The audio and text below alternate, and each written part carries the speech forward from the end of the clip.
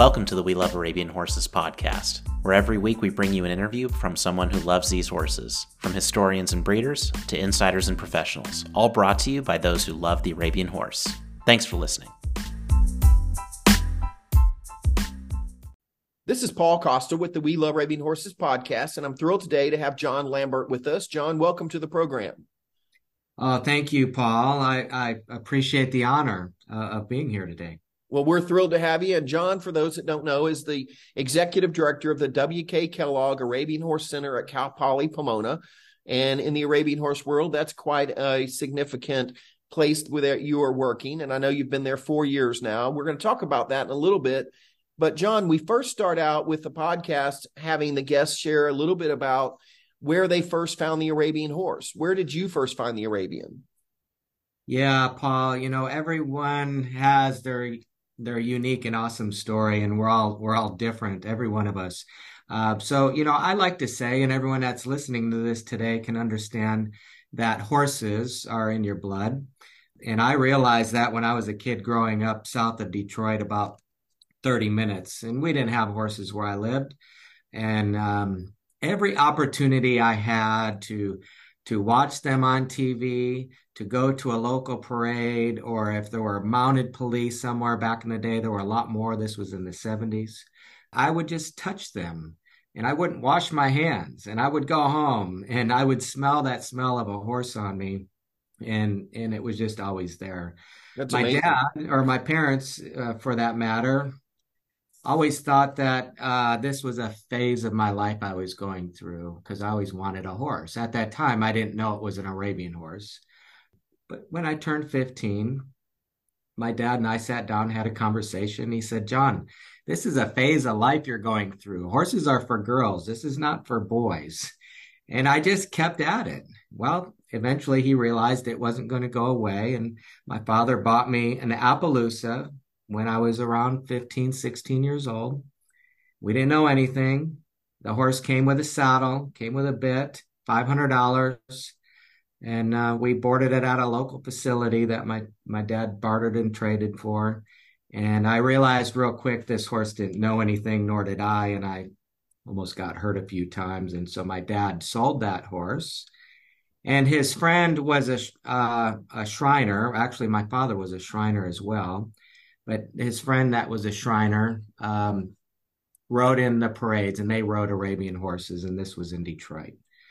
So from there, we purchased our first Arabian horse, bred by Dr. Rooker. J.R. Demetrius was his name, beautiful gray Arabian gelding. I got that horse. We didn't have the funds for me to have a coach or a trainer.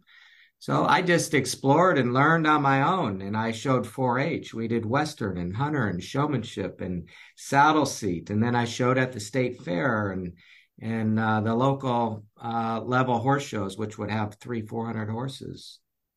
And so then my dream started to grow, and I knew that I wanted this to be a big part of my life. So I'm now into high school.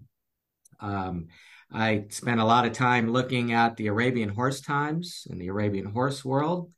And I made a trip by myself down to the Arabian Buckeye Show in Columbus, Ohio. And this was 1988, 1989. It was a huge horse show. I had followed this farm called Paragon Arabians. And it's kind of funny because I would remember that they had a fax number on the bottom of their ads. And I just thought, wow, they must be good.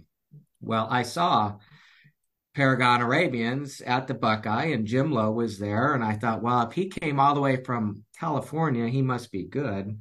So I walked up to Jim Lowe, not knowing anyone, and I asked him for a job when I graduate high school. We all know Jim Lowe. He hired me on the spot. I graduated high school, packed up my car by myself. The day after graduation, I drove from Detroit, Michigan, all the way to San Ynez, California. And I like to say the rest is history from there. I did go to work for Jim. I was very quickly woken up to how hard the work was. But I'm lucky to have worked for someone like Jim, who is such a hard worker. He taught me what that was in the beginning. I then realized that maybe this was kind of a crazy life trying to be a horse trainer, that you work hard hours and you don't make very much money. So I made the decision to move back to Michigan and pursue my degree to go to vet school. I did go to Michigan State University at that time, got my 4-year degree, chose not to go to vet school, in turn went to work for Sean and Carmel Roker.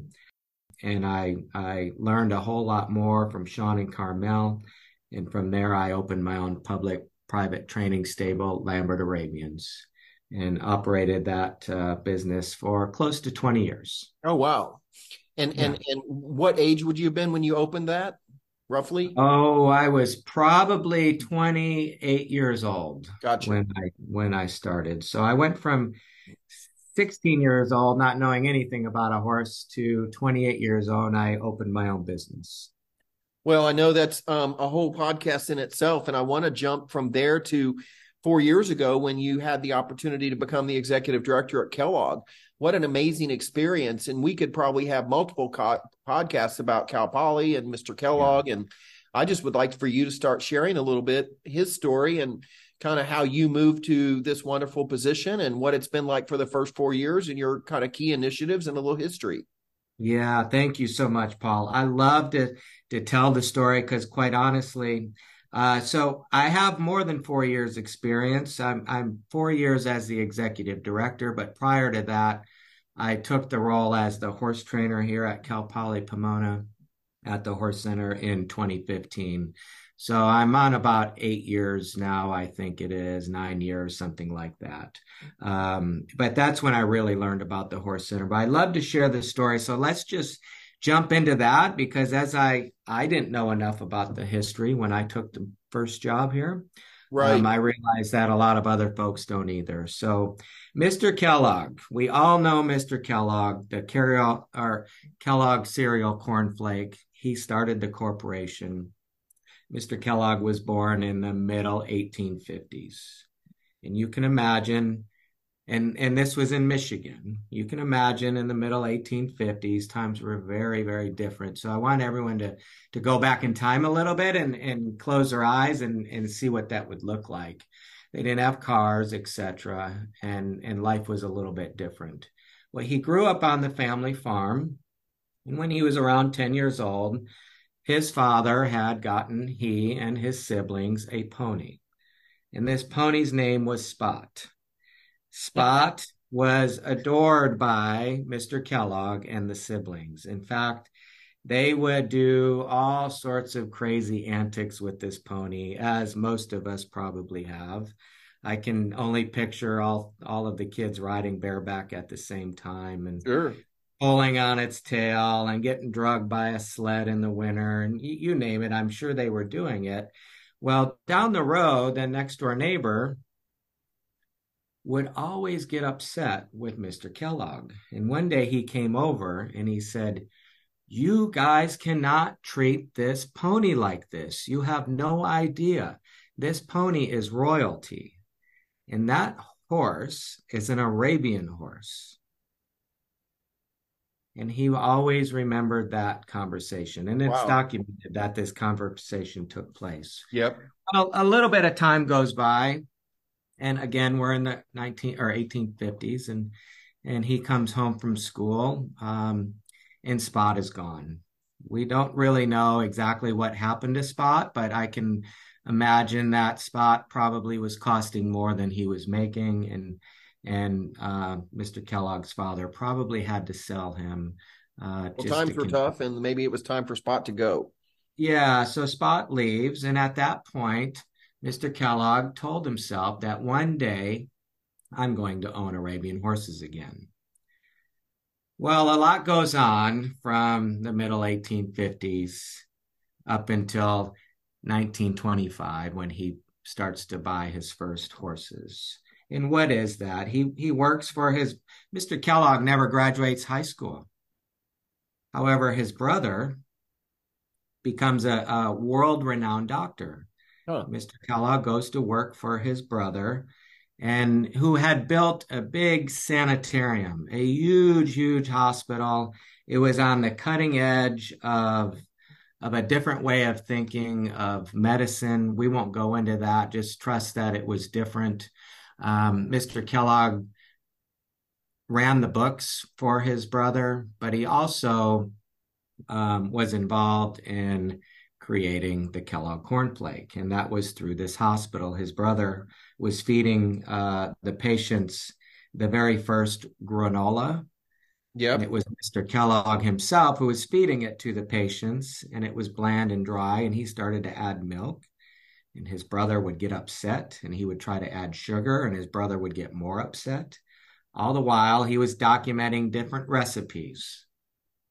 Well, they had parted their ways when Mr. Kellogg was about 45, 46 years old.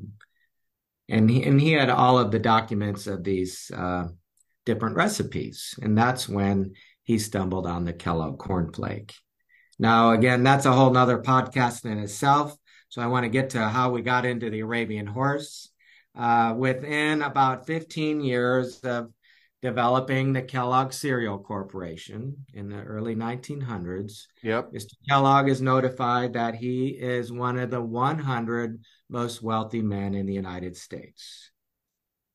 Now, he had no idea. He was too busy working. He was too busy doing things. It was at that moment that he was notified that he told himself, I'm going to relive my boyhood dream and go back to Spot.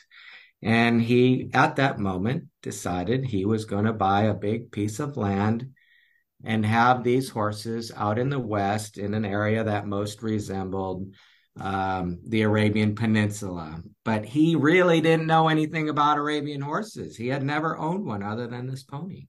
Wow. He very quickly gets on a train with his son. They travel from Battle Creek, Michigan, down here to the Southern California, LA area. He had probably the first or one of the first. It looked like a camper. It was more of a limousine, but it had a toilet and cooking and a place to sleep. And he traveled up and down the coast with his son to try to find a large plot of land where he could build a ranch to raise Arabian horses. While they're on this journey, they landed on two pieces of property. One was here in Pomona, where we are today, and the other one was north of here, about 100 miles. They couldn't decide, so Mr. Kellogg pulled out a coin out of his pocket, and this is a true story. He flips the coin, and if the coin are to land on heads, it is Pomona. If it lands on tails, it's the other location up near Santa Barbara. Oh, wow. Well, the coin lands on heads, and Pomona it is. As Mr. Kellogg always moves very quickly and efficiently and thoughtfully, he secures a deal for the original 377 acres of land in 1925 in Pomona, California.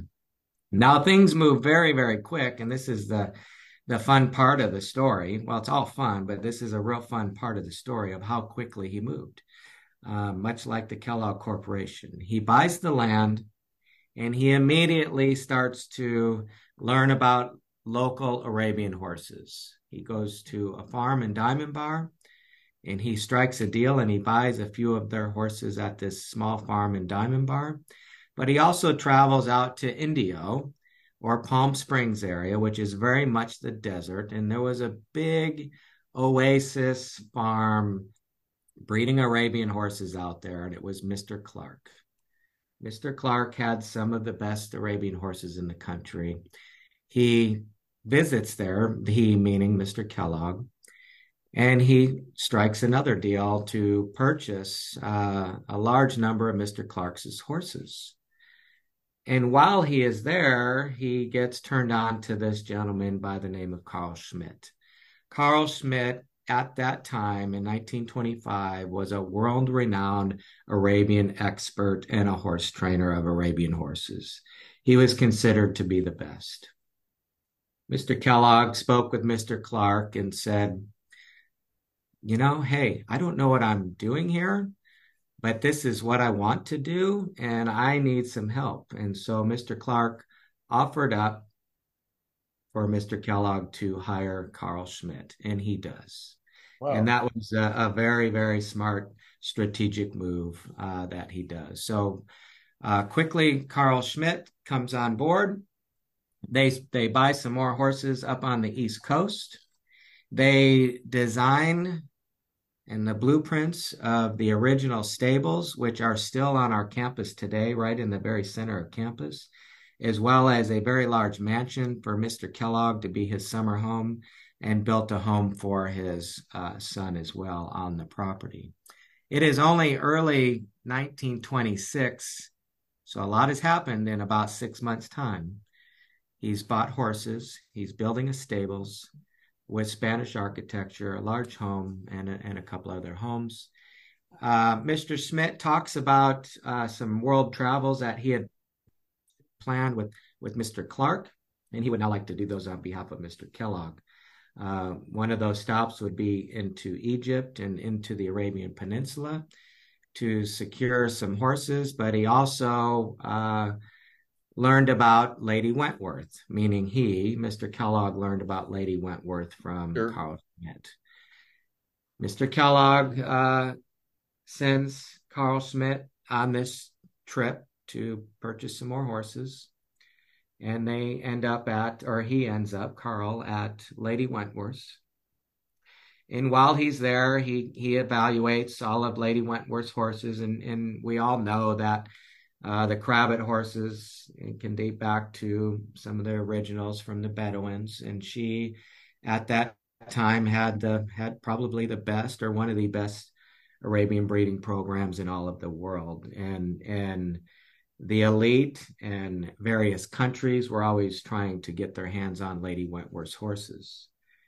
Mr. Kellogg tries to do the same, and Lady Wentworth tells him, "No, you can't buy any of my horses."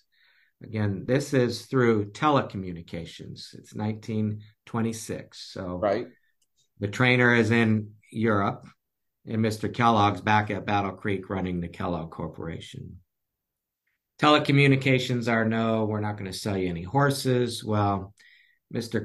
Kellogg is obviously a very persuasive man and very thoughtful and strategic. He ends up persuading Lady Wentworth, but not only persuading her, he told her what he wanted to do, and that was to breed the best Arabian horses and bring them to the United States and promote them to the people of America. Well, she liked what he had to say at that point, after saying no, and she decided to sell him some of her best mares, and a lot of those mares were in fall. She also sold 3 of her stallions, Racine being one of those.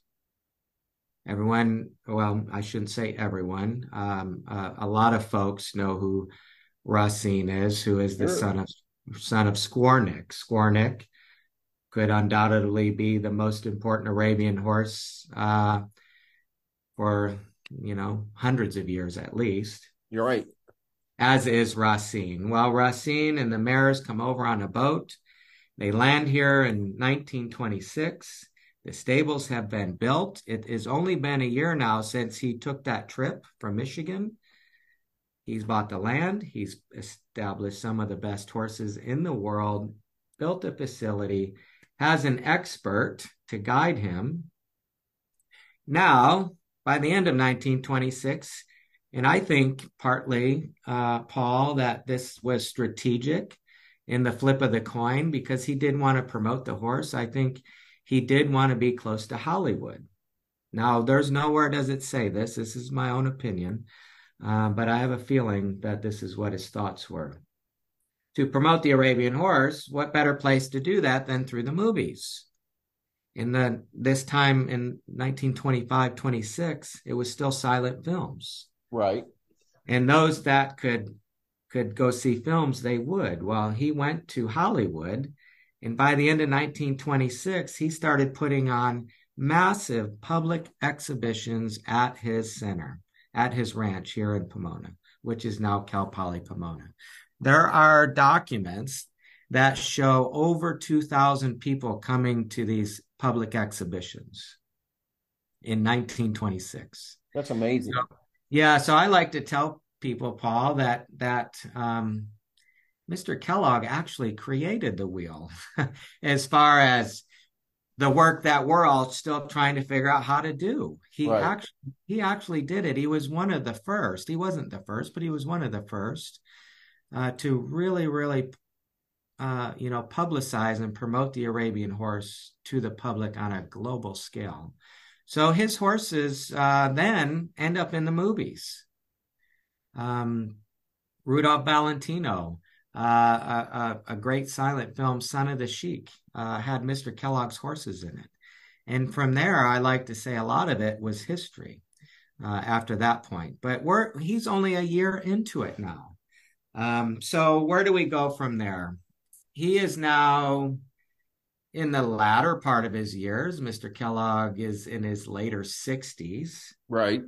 And as a visionary with long-term perspectives, and Paul, you and I were talking about this offline about how a lot of great farms come and go, and they don't necessarily pass down to the future generations of their kids. Right. They may not have interest. Well, Mr. Kellogg realized this in 1932. He had owned the farm for 7 years, or the ranch and the horses, but he realized that the ranch needed to be affiliated or tied to an institution for it to have a long life. And that's exactly what he did. He does give the ranch and all of the land to the state of California. Okay. For those historians that are more qualified than me, if I'm off a year or two, please don't come get me. But the early 1930s, we'll leave it at that. Sure. He gives the land to the state of California to build a university, and quickly he's still around and he's overseeing things. He doesn't like what the state of California was doing, and he actually was going to take it back. Well, World War II pops up at that time, and he felt like his Arabian horses and the ranch could play a role in the war, and it does. He works with the U.S. government, and the U.S. government takes over this land and these horses, and it becomes an army remount for World War II. There was a lot of training of soldiers here to be horsemen. They were breeding horses here. They were incorporating Mr. Kellogg's breeding program into the Army's breeding program, and vice versa. Well, when the war ended, the U.S. government no longer had a need for the center, and Mr. Kellogg was still around. We're now in the late 1940s. And the Kellogg Foundation in Battle Creek had been formed, and they write a deed for the land, and the land is given back to the state of California again to build a university. Wow. And Mr. Kellogg's words were, "Education offers the greatest opportunity for really improving one generation over the next." That's good. And children were very special to him. Underprivileged children were very special to him, and his Arabian horses were very special to him. So there was a deed created. And then, a whole bunch more things go on. And here we are in 2023. I could spend 5 hours talking about all the history, but I know we don't have that sort of time. So what are we doing here today in 2023? We are the oldest continuous Arabian breeding program in the United States. Almost 100 years old now. Wow. When Mr. Kellogg started. The original stables are still on the property. They're used as, they're very well maintained, but used as student offices for the various clubs on campus. There was a new facility built in 1974, and that's where the Horse Center is now. We have 55 acres, 40 acres of what I would like to say are likely some of the best horse pastures in all of Southern California. We have 70 purebred Arabian horses. I've been leading the breeding program since 2015, but there has been countless great people that have walked in my footsteps before me. So I'm just carrying on what they left me. I am proud to say that we've been in the top 10 breeders of saddle seat horses for the 8 years I've been here. A couple of years ago, we were ranked number 3. I think last year we were ranked number 5. Boy, Paul, I Well, should I be think all that's for a minute, amazing. let you ask a question. You know, the breeding program that's gone on there and the successes y'all have, I don't know that it's very apparent to everybody. And secondly, I've been in the business and, since I was a child for 50 years, and I've really never heard, all these stories about Mr. Kellogg. So I love hearing that. But give us a little stats on your breeding program and what y'all been doing, because there's some amazing numbers. And plus the fact, I know y'all have been doing some auctions and things that have been very successful. And I think people would like to hear about that. Yeah, super. So I don't pat myself on the back very much. Maybe I should do that more. So I don't really keep up on our actual stats that close. I see them from time to time, but I don't keep records of them well enough. But I do know that 3 years ago, as I mentioned, we were number 3. I think last year we were number 5. Every year we're in the top 5, top 10. And that's with the greats. I mean, the greats of the greats, and our numbers are not real big. In 2015, when I took the job as the horse trainer, and there is an advisory committee that Mr. Kellogg also set up, I was told that we no longer could sell horses private treaty. And I thought, wow, only by auction. I don't know how I'm going to do this, but I'm going to do it anyways. So 2015, I entered into our first auction. We sold 18 or 19 horses in that first auction. There were 18 or 19 entered. Every single horse sold. And it was at that moment that I realized we can make this work, and that we needed to beat a stigma. And this is another podcast down the road someday. We needed to beat a stigma that we could sell, or that anybody could sell good horses through public auction and get fair market value. Well, the first year we didn't get necessarily fair market value, but it was about building a brand, and that's what I set out to do. So we had our second auction and our third auction, leading up to our 5th auction, which was last year. We, at that time, had entered 99 horses now in 5 auctions. All 99 horses have sold through the auction. We don't sell any horses. Yeah, no private treaty sales. While the first year our average was quite low, I don't have the stat, but I think it was under $2,000 a horse was our average price. Yep. Our auction last year, we put 8 horses on the auction block. I'm proud to say I bred every one of them. They were all under the age of 4. 8 horses totaled close to $250,000 for those 8. We did sell one. Well, there were quite a few outstanding horses, so I don't want to say any of them were better than the other. But the high seller was $100,000, and that was a historical marker for the university. We had never sold a horse of that value, and it was only 3 years old, and likely, up there as far as a statistic of selling horses through auction for an Arabian horse.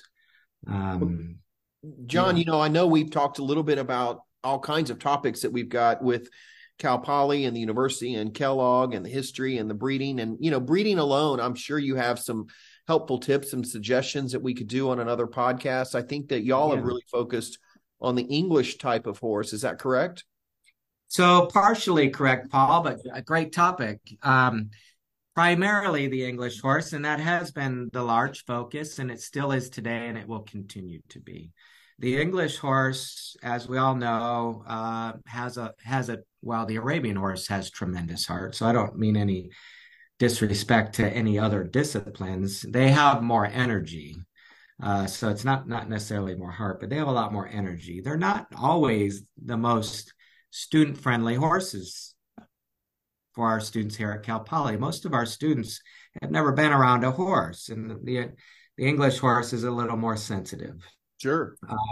So starting in 2015, after I realized that, oh man, there's, some safety things going on here with students, I realized we need to kind of take Michigan State's lead a little bit and also breed a little more of um, a horse that is more designed for students, if you will, one that is a little bit more forgiving or maybe not as sensitive. Right. So the bulk of our herd is saddle seat horses. And then the other 20% are horses that are being designed or bred specifically for student programs, so that they can continue to learn and go out into the industry.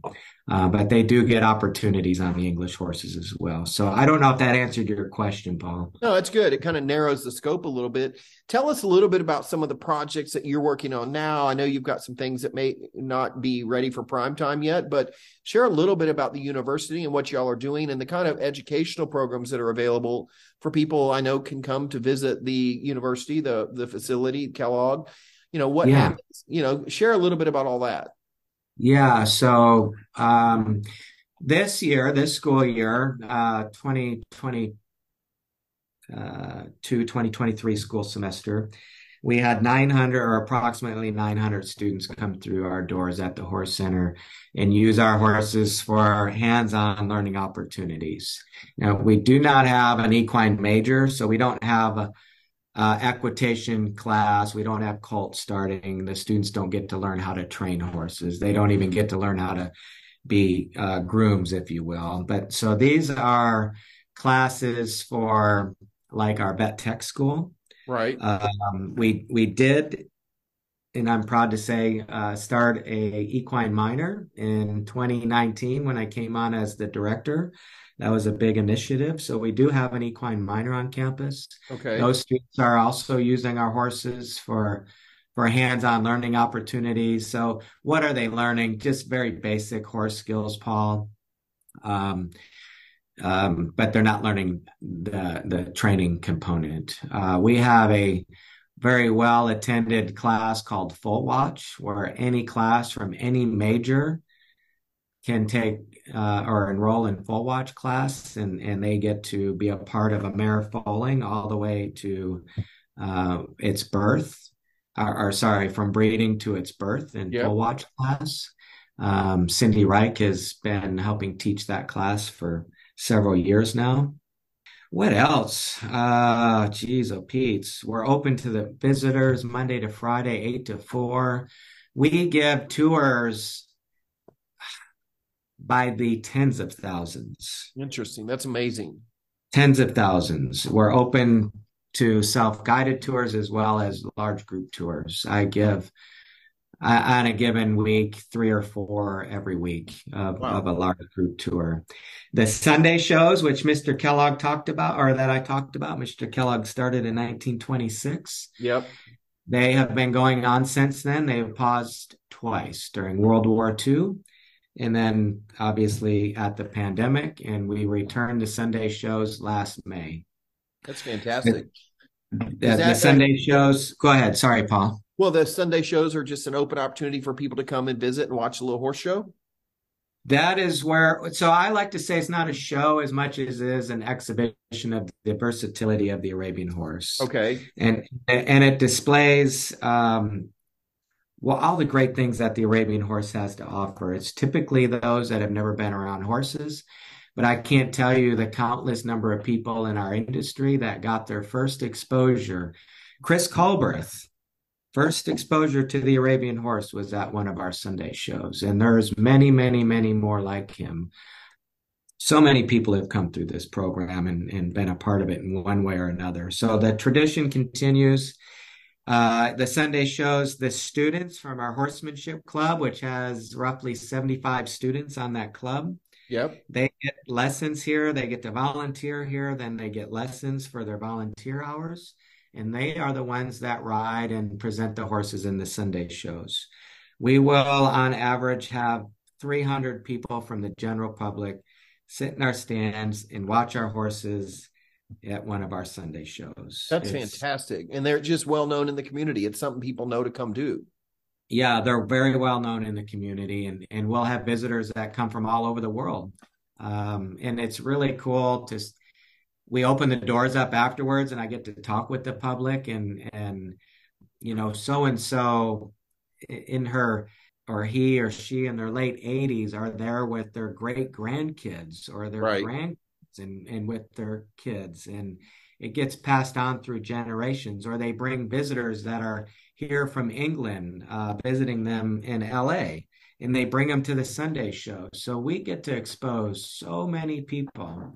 And part of my job is to do exactly what you had mentioned earlier is you've been in the business 50 years and you didn't really know much about the W.K. Kellogg Arabian Horse Center. Well, neither did I, Paul, when I took the job. Now it's my life's passion. It is my life's work, and it truly is an honor for me to lead this program into the next 100 years. Well, John, I think it's amazing what you're doing already. And certainly there's a long history there, starting with Mr. Kellogg, but then Norm Dunn was there and Bill Hughes and others have led those programs. Really what a great honor for you and a great outreach program that's already been built and is already having a major impact in our community. Yeah, absolutely. Like I said, it is an honor, and there has been many people before me. I have some very big shoes to fill, that is for sure. But yeah. Well, John, we're going to have you on our podcast. I think we're going to start a little mini series of little educational updates from Cal Poly at some point. And so we'll talk more. If anyone has any questions, though, in the meantime, what is your best email address to reach you? Yeah, so my best email is J.E. Lambert, Lambert, at cpp.edu. Okay. J.E. Lambert at cpp.edu. Well, that's fantastic. And John, I just really want to give you some accolades for one, taking the time to have this conversation with us today, but everything that you're doing now to carry on this wonderful history and legacy of the Arabian breed there at Cal Poly and the Kellogg Center. That's just an amazing opportunity for us and the breed to expound upon your efforts. Yeah, thank you, Paul. We all have to do our part, and Paul, you deserve all of those accolades as well. You're promoting the breed every day. So this is a great pleasure for me to share the Arabian Horse Center on your platform. We're doing different work, but we're doing the same work. And so it really is a pleasure. And thank you for inviting me to speak. That's good. Today. Thank you. Well, thank you for being here. And I look forward to having you back again. Thank you again. Thank you, Paul. This is Austin, director of the We Love Arabian Horses podcast. Thank you so much for listening. If you liked what you heard, make sure you click subscribe on your preferred podcast platform. Comments, questions, guest ideas? Feel free to send me an email at austin@welovearabianhorses.com or just use the contact button on our website at welovearabianhorses.com.